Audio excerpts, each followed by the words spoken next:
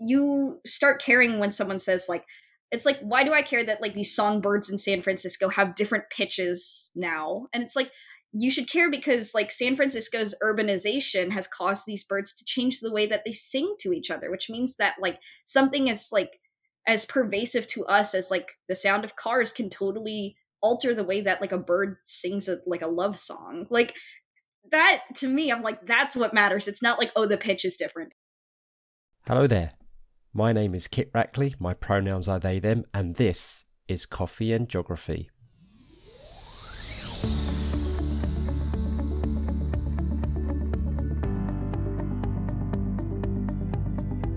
The aim of the show is to get to know, explore and celebrate the diverse and intersectional range of people on this rock we call home and their love and passions of it.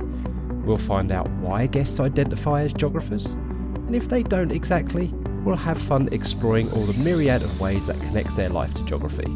So, pour your favourite brew, get cosy and listen in. Oh, and don't forget to subscribe and follow us on Twitter at CoffeeJogPod. Off we go. Hi everybody, welcome to Coffee and Geography. And I am rapidly travelling all around the world of late, and I'm going back to a part of the world I absolutely love, and that's the Western United States. And I'm joined by Eli Ramos. Hello, Eli. Hi.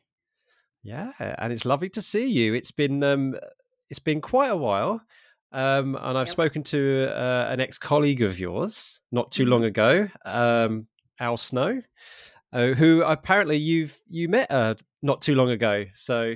It was lovely that you got to see them. Yeah, right before they go up for grad school. So that was nice that we got to catch each other. Hopefully we'll see each other again around. Yeah. So I don't know, whatever Al decides to visit their family again.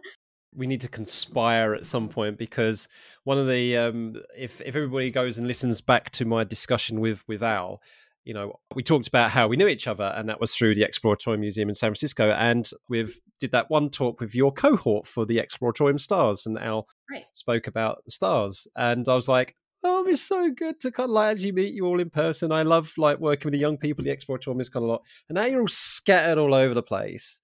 So we're going to have to make some kind of excuse of some kind. We're going to have to make it up to, you know, just outside of Sacramento where you are. So we'll try and sort it out. Eli is a Pinoy scientist, creator, journalist with an avid love of all things science fiction. Yes, this is going to be an awesome chat. They're an award-winning writer, debater, and producer of podcasts like Under the Electric Stars and The Sound of Your Name. Was that dramatic enough for everybody? When they're not working on their many, many projects, they put themselves up to that they write songs, look at bugs, and just get emotional about absolutely everything. Yeah, my kind of person. Anything to add on that, Eli? I have to like do the obligatory plug around my podcast. Absolutely. I produce some other stuff. So Under the Electric Stars and The Sound of Your Names are the ones that I've written and produced and done pretty much everything else for. But under Astro Podcasting Network, which I'm the head of, we also make Crown Jewels, which is an audio dramedy about like rich kids who basically ran away from home. There's Skill Set, which just came out with its pilot, which is about like 4 friends in a city where like your talent sort of like determines what kinds of powers like and magical fantasy weapons you get. And then we have another one called Spectral Evidence, which is set sort of in like the fantasy Pacific Northwest about like a town where a lot of mysterious disappearances happen.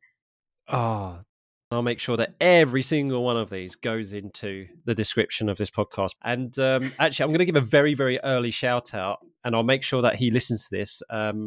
Person that I met on Twitter who's become quite a good friend now, Andy, who runs the Great Derelict podcast, which is all about sci-fi and really getting into the innards of sci-fi and all this kind of creative stuff. Ooh. And I think he would love to speak to you. So Andy, shout out to you. I know we're going to get you on this podcast. I've been on yours twice now. You haven't been on mine yet. So yeah, Andy, enjoy this listen. You're going to love it as much as I am. Right. So we're recording evening time here in the United Kingdom. But you're just coming to the end of the morning. What do you usually drink this time of day? I think like I feel like now that I've listened to a couple of episodes of this podcast, I feel like a lot of people are like, even though it's called Coffee and Geography, like people are like, oh, I don't really drink coffee. Yeah, I know.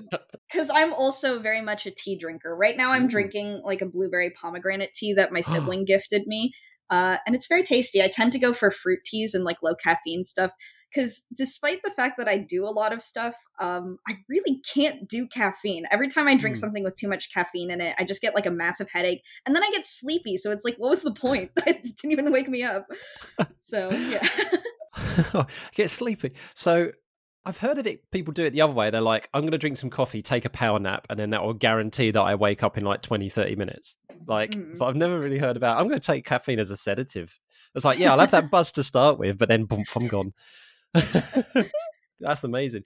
Okay, so I made a little mention of where you're located. So you are in so is it a suburb? Is Folsom a suburb of Sacramento in Yes. California? It's well, more accurately, Folsom is like it's like a city in the Sacramento County, right? So like Okay. Sacramento is like it's weird because the way that like the cities are like laid out around here, like every like you have Sacramento and then there's like a suburb area which kind of blends into Rancho Cordova and Elk Grove, which also kind of blends into so everything's kind of like we just call it under the counties. So Folsom is Yeah. kind of just its own city that exists in Sacramento County. And we for some reason also just like don't blend as much into the other things. And I think it's literally just because like we also have a dam, so that kind of effectively blocks off like a little section here. I think I've driven past that. So when I was out working in California, and we were coming into California from Montana, we would have come down and then we'd have come through Nevada, and Mm. then because I think we actually came right past Sacramento. But then again, there are quite a few reservoirs around there, so I might just be talking nonsense. I'm just past one of the many reservoirs out there. Sure are. Right. Well, let's continue with a sense of place then. So, as mentioned in your introduction, you're Pinoy. And for people who don't know what that is, if you let us know what that's all about and how that's part of who you are today. Yeah, sure. So Pinoy is like if you're Filipino American, usually that's like the term that a lot of Filipino Americans get assigned almost by Filipinos from the Philippines. Um, I tend to use Pinoy because it's like sort of I feel that it like grounds my own identity in the fact that like I wasn't raised in the Philippines. Like I've visited there plenty of times, but I was raised here in the United States, so Pinoy feels like it's the right thing. I also like using it over like Pinay, which is like the feminine version of that, but like Pinoy is literally a Filipino word and like Tagalog and most of our like dialects that aren't influenced by Spanish don't actually have gendered terms really, like we don't have gender pronouns, so you just use like siya for example in Tagalog. So I also like there was like a real push to change it also to Pinoy, but like spelling it with the X, but I was like our language is like not inherently gendered also, so I feel like I'm also just like trying to like stand my ground on like the gender identity aspect of that as well. I know there's just like a lot of really weird stuff tied up in the way that I like choose to like I like selectively say what my like identity labels are because I'm like that's honestly most of my identity labels are for other people to know stuff about me because I'm like Right. honestly I don't mind if people are like oh like Pinoy with like an X through the O of it like Filipino all of those things I'm personally identifying as this because it feels like it occupies like a very specific political niche and also tells you more about like where I've like been as a person.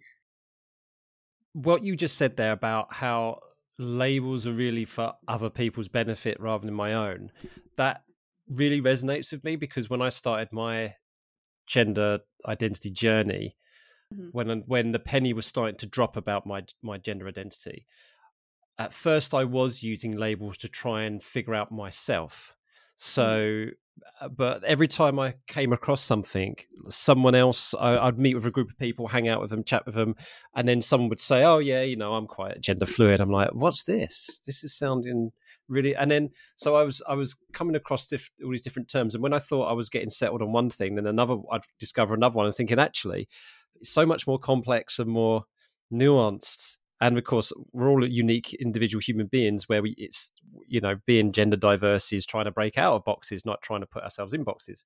Right. So yeah, you're absolutely spot on with nowadays it's more of a case of I've settled on specific labels, but it's less for my own benefit and more for other people's benefit to kind of like say this is who I am. Yeah. And I also, as everyone knows, and I use they them pronouns as well Mm-hmm. because I, gendered pronouns don't really fit very well with me, even though I'm more comfortable with she her than I am with he him. Mm-hmm. So to hear from a geographical point of view, being a geographer, it fascinates me. So you're saying that in Filipino language there is no gendered terms. Is that in terms of pronouns or in terms of or just in general? Like in French, they're very gendered, but Yeah, it's funny you bring up French because I actually took French in high school, and I was also just like, wow, sure are a lot of masculine and feminine words here, aren't there? yeah, Filipino language, like as people know, like the Philippines was like colonized and then imperialized like three different times. So yeah. it I think in some ways, like because of the way that like the English language also has like genders to them, and Spanish obviously also is like gendered. There are gendered terms that have like made their way into our language, but like gender pronouns specifically are like pretty fluid. It's like the term for like the general catch-all term for like gay people and trans people in the Philippines is bakla, which is like putting together the words for babae, and lalaki, which is boy and girl.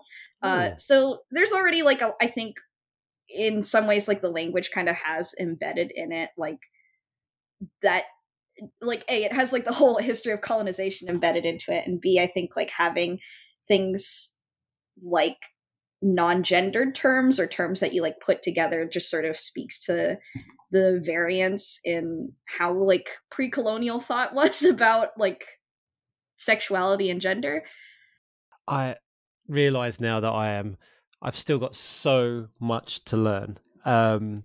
For Trans Day of Visibility this year, I wrote an article for the Decolonizing Geography website Mm-hmm. because in that group, I don't. No one else has said that they are, and they've not disclosed it. But as far as I'm aware at the moment, I'm the only trans queer person in that group. So it kind of I offered to write the article from a decolonizing perspective, and I made it very very clear that I understand that even the term transgender is a colonial kind of term, is a Western term.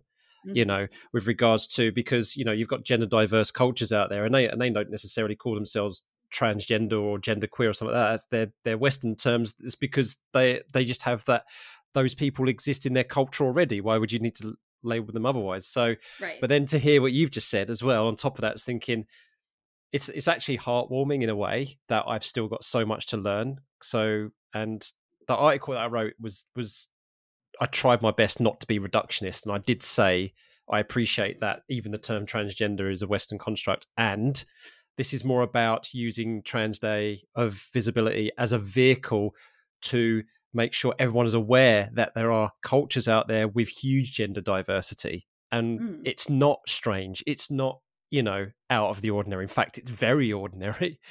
So yeah, so I think look, perhaps we should get together and have a little chat to discover this more because I'd really, really love to learn a bit about it more, and it sounds Yeah. absolutely fascinating. Yeah. So right, okay, let's really crack on with some really fun things here then.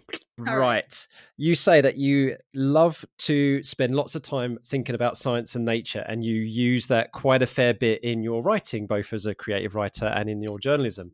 Mm-hmm. Is there a particular kind of thing in science fiction or in or in real life science that really does spark your imagination, really does give you your muse? Like, is there like a favorite show, a series, a writer, a sci-fi writer, or program that does that for you?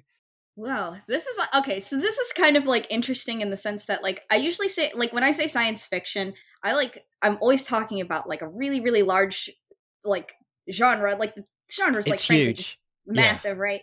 And I feel like every time I say like I really like science fiction, people are like always like, oh, space stuff, like all space. the Yeah, stuff that happens yeah. in space. And I was like, no, I actually really like science fiction that happens like on Earth. Like, and or if you're going to put it in space, like where they go to planets and stuff, where the planets have like interesting and diverse like environments and stuff. Because I just feel like whenever people are talking, especially podcasts have like there's like a very classic like podcast format where it's like, oh, people are stuck on a ship that's in space or on the ocean or something. And then you just kind of get like these interpersonal character dramas. But then I'm like, that's really cool. But also like the whole point of space and like science fiction and stuff to me is to explore the science in it. That's not just like, hey, we're on a ship. Yeah, right. So I feel like usually the stuff that really inspires me, and one of the like, it's usually music is like an interesting thing. Also, there are two concept albums that I really like. One is Janelle Monáe's Dirty Computer that was released in 2018, and Janelle Monáe just like already had a lot of like science fiction concept albums where it's like, here's like this world where like it's Earth, but also technology has taken over like a lot of these things, and this is all these like systems that are set up, and like what are the ethical questions to be asked of like if people can alter their brains or whatever, like how far can you go with that? That's really interesting to me.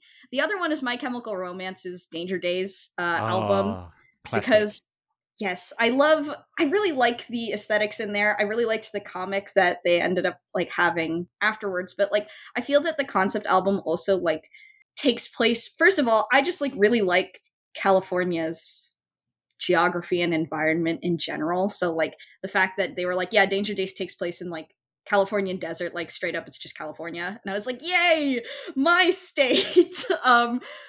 So I just really like that it was like grounded in like actual conflicts that feel like they're an extension of like issues that we would have in California, because I feel also that like science fiction as like a genre is sort of meant to explore and understand things about like, so here's our world, take it like farther, what are we critiquing, right? Like that's always the best science fictionist stuff that actually does like an interesting job of critiquing things.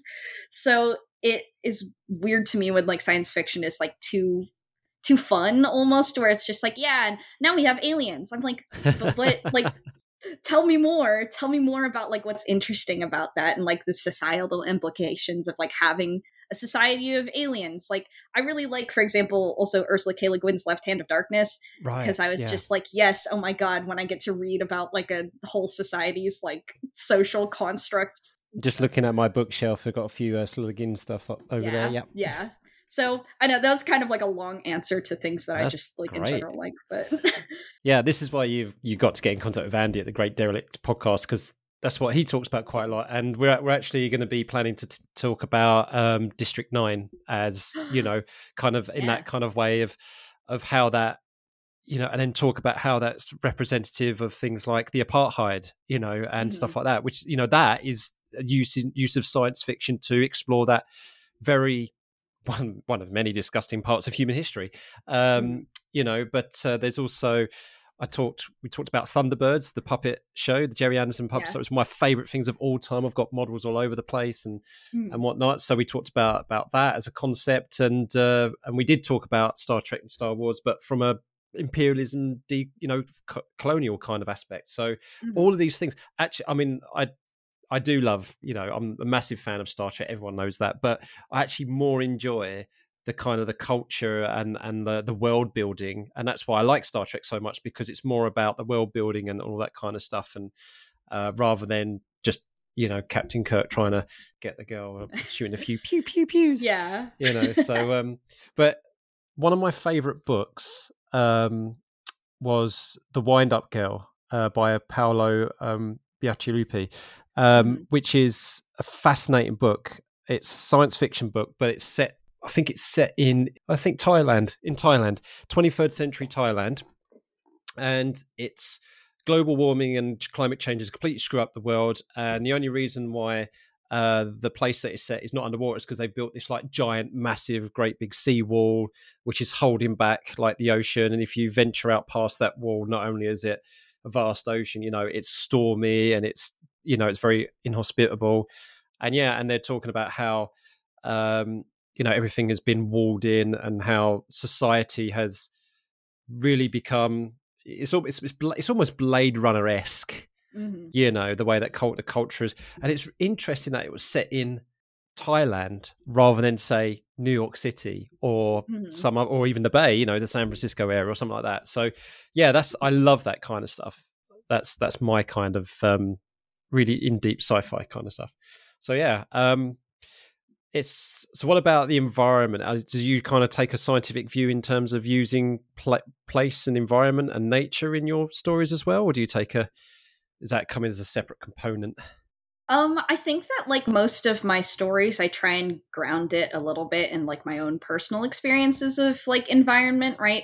Because like Under the Electric Stars, like the sci-fi thing I write was just like in some ways is like me being like I have a lot of things that I like talking about in science fiction, like what's the nature of humanity and like what does it mean for like people to like connect with each other in a world where like connection is like not as valued, those kinds of things. But and I just like also think though like in some ways writing Under the Electric Stars is like my love letter to every place in California I've lived in, because I've moved around a little bit. Like Folsom is my hometown, but like I was living in San Francisco for a little bit. I was like down in SoCal for a little bit. So like there are places that I've just been all around here, and it was like to write that story was for me to like say like, okay, what are like the issues that I personally have like dealt with in California? How do I take like these places that I love and put them into the story and like talk more about in some ways like the historical context of those places? Because like we're in season 2 now, and this is not like a major spoiler, so like the new location that they go to is just like my hometown, basically, like my whole like hometown area and what it was like growing up there. And like there's this mall that I used to visit that I was like, so that's like the setting for where this is. And also for me to be like, all of these places are built on like indigenous grounds. Like what does it mean for us to like talk about sci-fi and talking about like how indigenous people like basically never, well, like people of color in general don't seem to show up prominently in a lot of like popular sci-fi. And so then to also be like, okay, and then also how does indigenous science play into science fiction? Like what can we say about those things and connecting them together?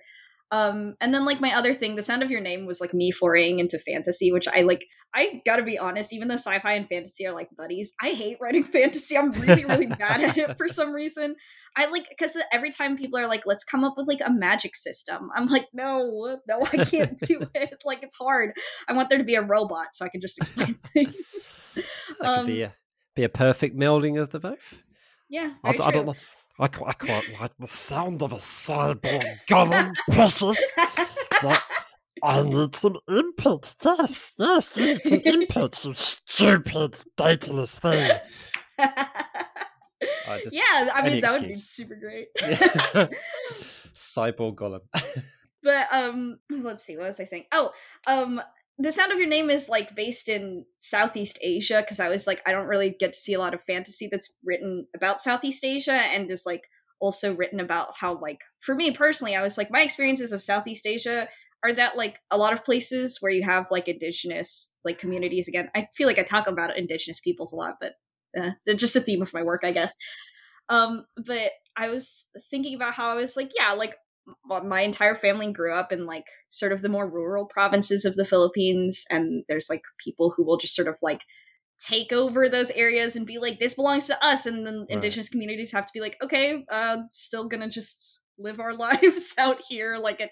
And like the way that like changes of power like materially affect people that are living in places. So I feel like those kinds of things also inform it. Also just like both of those stories that I spend a lot of time like writing and producing are also about like how does geography affect like the resources that people have access to there. Like California, like even literally like right now there's like a really big fire near me again, because it never ends, I guess, in fire season. But like that's like a major plot point of season 2 for Under the Electric Stars also, is like, yeah, like if you have a lot of like people that you move out to areas that are going to obviously be more susceptible to fires, especially when you're like, you know, putting like big power grids and stuff everywhere that are liable to catch on fire. And then I was like translating that into like a science fiction world where like, of course everything is electric now, so everything needs power. So how much worse do like these like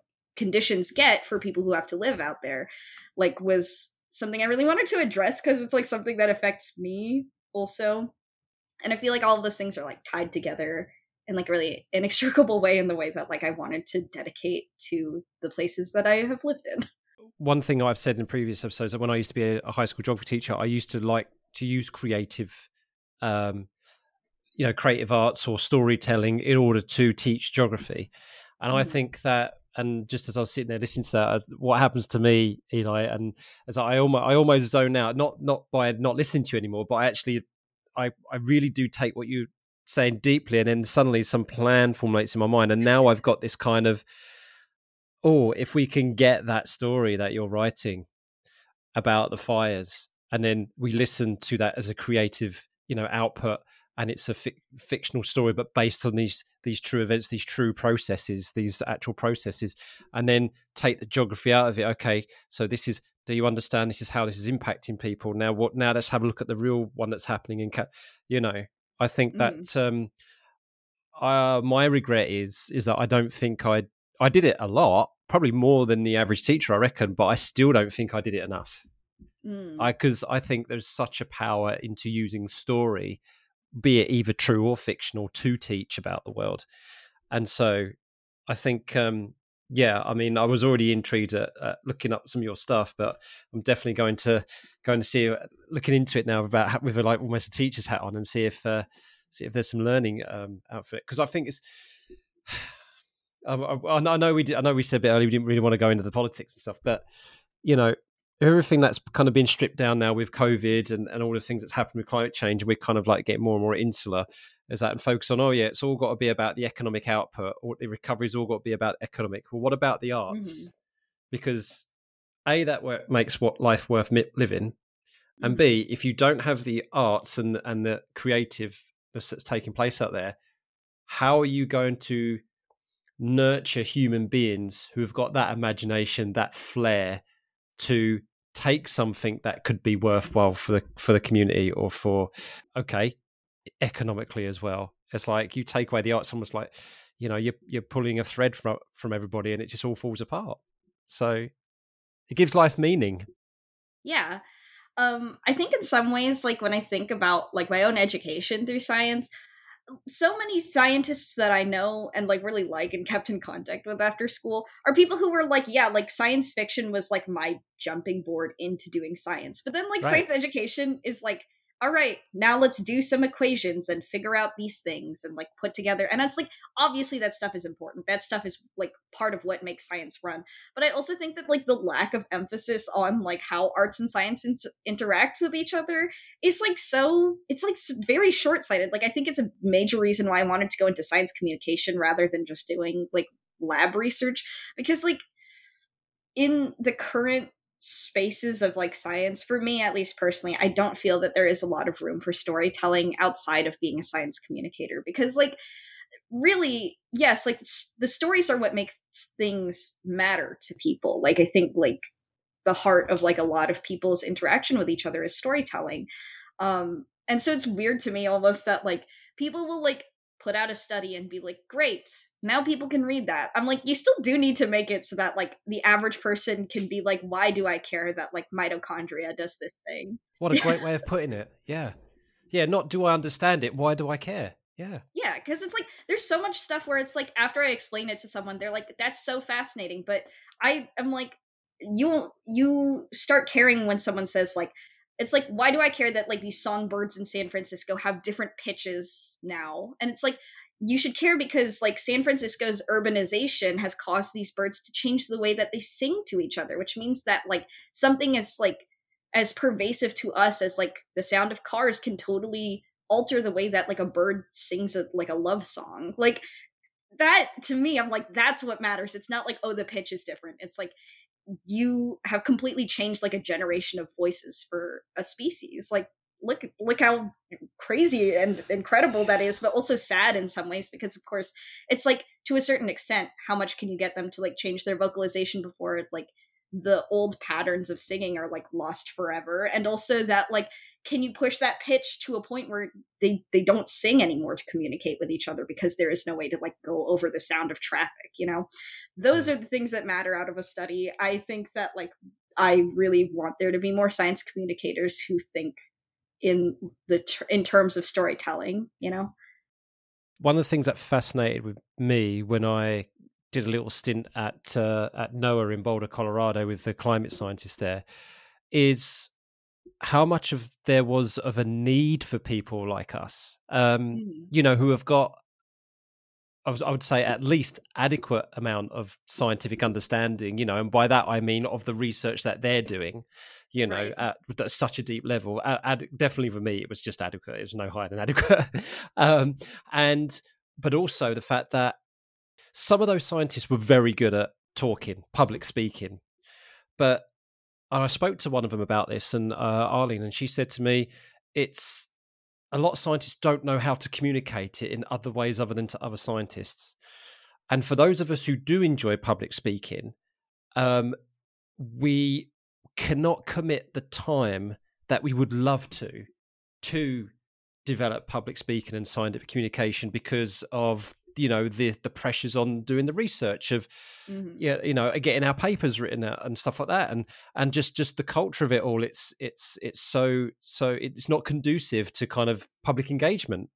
So there's a couple of pressures on them, and so there's me, little Kit Rackley high school geography teacher, being welcomed into a major worldwide global research center of some of the world's top climate scientists, feeling that I'm there to plug a need that they have. And that was Right.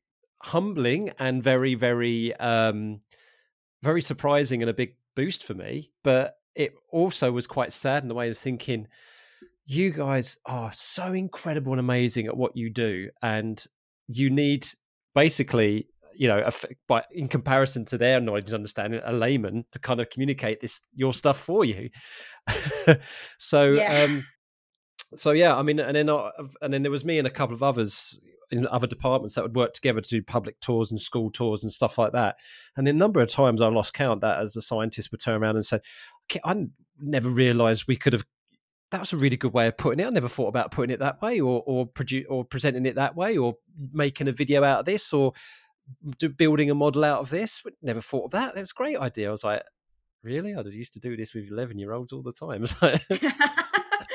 Yeah, I mean, I think like at a certain level of like thinking, you sort of start like the ways that you used to like model out stuff just sort of seem like very far away from you. Like I think like I've worked with kids a lot. Like I was a camp counselor for a while. I've like volunteered at museums. I also did STARS, which like part of that was like trying to develop some stuff that would have been like more like younger ages appropriate for like talking about scientific stuff, right? And I think that like a lot of scientists just haven't thought about that for a really, really long time because they're like, oh, that's high school. Like, whatever about high school, whatever about middle school. Like, this is like the real work I'm focused on now. But I don't know. Like, I think it's good to get in touch all the time. Like, you should always be in touch with like who your potential audiences are because like your audience, like, what's the point of creating a message if nobody hears it, or if like nobody really wants to engage with it? Like, yeah, as you said earlier, no one cares. Yeah. Yeah. And there are plenty of scientists out there who do an amazing job. I mean, there's Of course. at the university I work with, we've got Ben Garrett. Hi Ben. And I've mentioned Jenny before, Jenny Barkley, volcanologist. Hi Jenny. They are two examples of researchers and scientists who are amazingly great at public engagement and scientific communication. And I think half the reason why they're so good at it is not only are they just talented communicators, but they're so passionate and they live and breathe and bleed what they research. And you find, for example, Ben just gave a talk about climate change at Norwich Cathedral, but not just any talk about climate change at Norwich Cathedral. It was on the basis of Dippy the dinosaur, because they've got a massive, great big Diplodocus. And Jenny just likes making things explode for people. So, but it's, I think passion and of course, so many scientists there are passionate. Of course, that's not a question. It's scientific communication. I didn't realize was such. I wouldn't say a niche. I think there's so many people out there do it so well, but so needed. More so than I thought. I thought I'd be someone out of many, many, many people who just do these things, but actually, there's apparently not as many as us as they should be. Apparently. Yeah, I mean, like, I think obviously, like, I think a lot of people are science communicators and don't consider themselves science communicators Mm. because I'm just like, yeah, like, I like currently work at like the Sacramento Yolo County Mosquito and Vector Control District, which is basically like we have like there's West Nile virus, we have invasive mosquitoes, and we also like we have like a public relations person, and I'm like, you are a science communicator because you have to tell people about like how these things transmit and stuff, and you have to make it digestible not only to like people that we go door to door to like talk to about like, hey, we just detected this in your area, this is what it does, but also to like kids and also to like people who like don't speak English as their first language, and people who like I think like I was talking to our PR person recently, and I was just like, yeah, like I think it's really neat, like it's science communication stuff. She's like, that's such it's interesting because like that's like a very new-ish term, like relatively speaking, obviously, but like she was like, I wouldn't have considered myself that until like people started bringing that up to Yeah. me. So I guess I'm being a bit unfair because, like, you're right. Scientific communication doesn't have to be about capturing people and making people go, "Wow," you know. So it is about those people who deal with public relations. Like, there's some kind of, like you mentioned, the fires earlier. There's people out there who need to communicate with regards to this is why you can't go down this road. This is why you must stay out of the area. Yes, we may have contained the fire, but you've got to stay out of the area for this reason. Well, they are. You're right. They are technically science communicators because they will tell you, well, you know, you could have what's called zombie fires. They could kick off at any moment. The wind may change, you know. Something's become unstable, and it could, if too many cars and traffic go over that, it could collapse, you know. So yeah, they are effectively science communicators. Yeah, so no, that's you've reined me in a bit there to in a very healthy way. So that's great. Thanks for that. Right, let's talk about something else then. When I asked you about could you anything you couldn't link to geography, you're not the first person to said, "Oh, that's just so difficult. I can't really do that." But what about animatronics and theme parks? Which is funny because the other stars intern I talked to, of course, was Al Snow, and we talked about theme parks as well. So that was completely coincidental. Everybody, listen back to my discussion with Al, where they and I talked about making a theme park, and we're going to bring Eli into this as well because Al and I have already talked about kind of, we were going to call it like fun and therapy or therapy and fun and stuff like that. And Eli's going to come and bring in the animatronics. Yeah. So you're going to be our third partner in this. But oh boy. Does animatronics just fascinate you then? Yeah, so I kind of joke about this with people because every time someone brings up a topic, I almost always feel like I'm like, oh yeah, like for a little while as like a kid or as a teenager, I was like really into that for like a month or two. And then they're always like, what was going on in your life that you were just like constantly like swapping out interests? I'm like, I honestly have no idea. I just like people are like, oh yeah, like leopard geckos. I'm like, that's right. Like for like 3 weeks as like a 14-year-old, I really wanted a leopard gecko, so I like could not stop just like studying everything about leopard geckos, you know. But animatronics is probably like one of the long-winded ones that I've just had kind of for a while, where like I think from like between the ages of like I want to say like 9 to 16, I was just like, oh my god, I love animatronics. And so like I was constantly like looking up stuff at theme parks. Like I really hate like roller coasters. Really, I don't like them. If there's a big drop, I'm like, no, I'm not into it. But if there's an animatronic on the ride, I will go to see the animatronic, even if I don't like the other parts of it. Because like Universal Studios, right, has the Jurassic Park right, yep, ride, and I was like, I'm so gung-ho to like see all of the like animatronics here, and I know that there's like a 25-foot drop at the end, but I don't care. I do need to see the T-Rex animatronic, and I need to like observe it and like see how they're like putting stuff up. It's just like one of those really long-winded interests I've had throughout my life. Oh, that's so cool. And yeah, one of my biggest loves, you know, linking back to science fiction is the puppet series Thunderbirds, which of course yes, which Jerry Anderson dubbed the term super marionation because he combined animatronics and puppetry. So, which is incredible. Where they used the solenoid to make the Tracy brothers talk at the same time that the actors were saying that. Yeah, it's just so good, and the eyes. And things like that. That's pretty cool. So I'm thinking, so the last time I went to a theme park, like in the USA, I think it was either Disneyland in California or Disney World in Florida, one of them anyway. But I was thinking the what was it called? The one with Brer Rabbit and the Splash Mountain. Splash Mountain. That's the one with the animatronics. I really, really remember. You know, jolly good Georgia Bond, and like just seeing them all, and just going for it. And then of course the big log flume drop. But of course, what's one of the most famous animatronic Disney ride of all time? And everybody's going to hate us now because they're going to get that song stuck in their head, including you. It's a Small World. Exactly. Yeah. Classic animatronics. That one.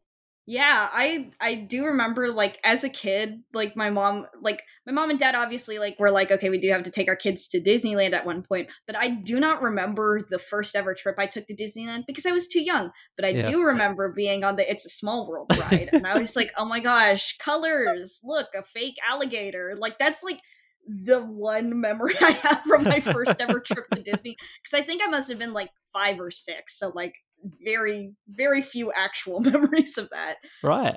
It was the episode The Simpsons which takes the mickey out of all of that. And I just realised I just did a pun. But yeah, so they make fun of It's a Small World by having all of them turn into like killer robots and stuff like that, and Itchy and Scratchy Land, and that kind of dodgy Abraham Lincoln one that goes evil and tries to chop everybody's head off. And we could geek out about that another day.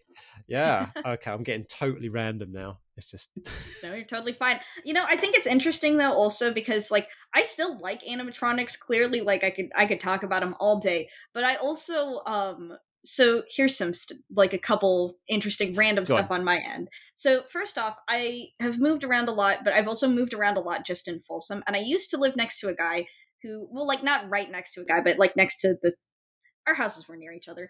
But every Halloween he had like a bunch of animatronics. He was like, yeah, I just straight up build them. I was like, oh, that's so cool. And so he was talking about how he had like taken like a lot of times old like boardwalk attractions and stuff where they have like a little haunted house section you go through. A lot of times they don't do super well, so like they have to sell off their animatronics. So he was like, yeah, I just take those and I repurpose them and like reskin them and stuff to make new animatronics that I just display. And I was like, awesome. That's super neat, and I spent a lot of time just like talking with him about that. This was like on a Halloween where I was still of age to be trick-or-treating, so like I'm just standing there and he's like dropping candy into other kids' like things, and I'm just like, oh, that's so cool. And he's like, yeah, so this uses like a solenoid coil, and he's just like so there's that. And then the other thing is, so like any Gen Zer who also has to run social media stuff, I am on TikTok, and a lot of people were talking about animatronics recently. Because, like, not super, super recently, but, like, Five Nights at Freddy's video game that features animatronics. There's other stuff. It's, like, it's all horror stuff, so people are scared of animatronics now. But there's, like, a very specific fear of animatronics that are submerged in water that a lot of people seem to have. And I was like, that's super interesting to me. There's, like, a very famous animatronic that, like, people used to post as, like, a scary picture to, like, send around to people, which is Bert the Bunyip, and I have completely forgotten where it is, but it's literally just it's a coin-operated animatronic that's underneath a bridge, and it just like pops out of the water and growls at you if you insert a quarter, right? And people were like, oh my god, it's so scary, because it's like, of course it got water damaged, people weren't taking that good care of it. It's like, it's a coin-operated animatronic in like a park, like no one's like really tending to it. But I was just like, that's so odd that this is like a fear that like thousands and thousands of people seem to have. and then when they have this kind of like the AI singularity when it approaches, it's not like it's going to be, you know, some kind of bot that looks like Wall-E, you know, from the Pixar movie. It's more like it's going to be the kind of this dodgy looking, like humanoid puppet looking thing that's going to, you know, break all the rules. You know, I know you said do no harm to humans, but I'm going to corral. Now I'm going into the I Am Legend, bloody, not I Am Legend. What was it? I can't remember what movie that was now. iRobot. It was the other one with Will Smith. Will Smith on my mind. Right. Okay. We're going to bring this wonderful conversation to a close. So you mentioned the word, this is so much of a coincidence. You mentioned the word invasive, right? And funnily enough, so the person I spoke to last time was White Raven woman Candice Lloyd, who's a Matisse woman from the Ontario area. And when she did her We Are Geographers challenge for 30 seconds, she absolutely smashed it because she was given the word lens by Nicole.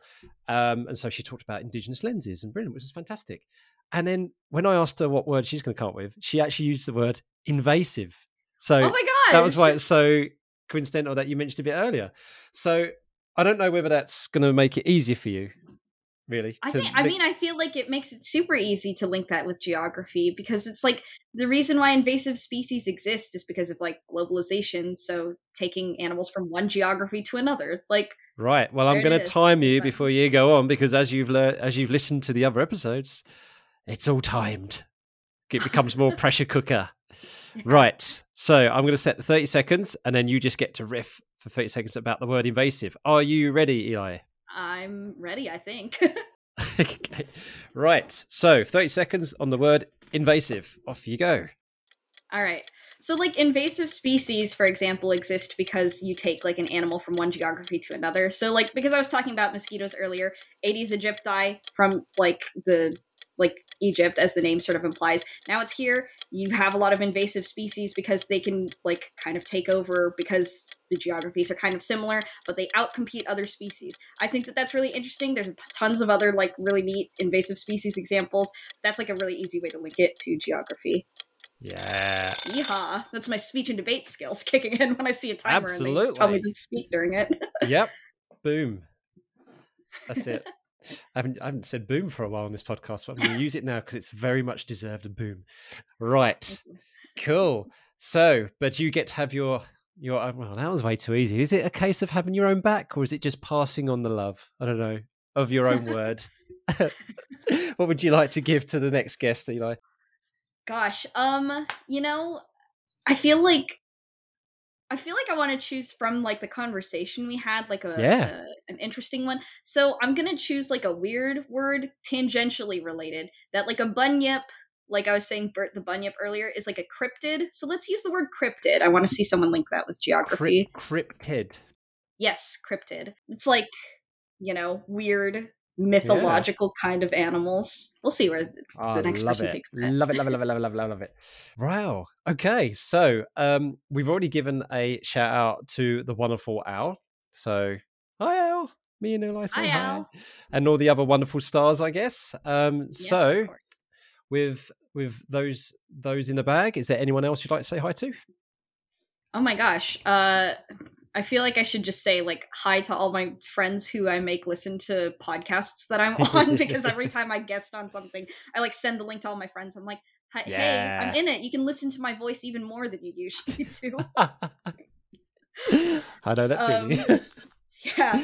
I feel like I should also shout out all the people who I work on my podcasting network with, because I'm also going to send this to them. So shout out to Inigo Sherwani, who writes Crown Jewels, Aiden A, who writes Skill Set, and Calliope Monroe, who writes Spectral Evidence. Hi y'all. Hey buddy.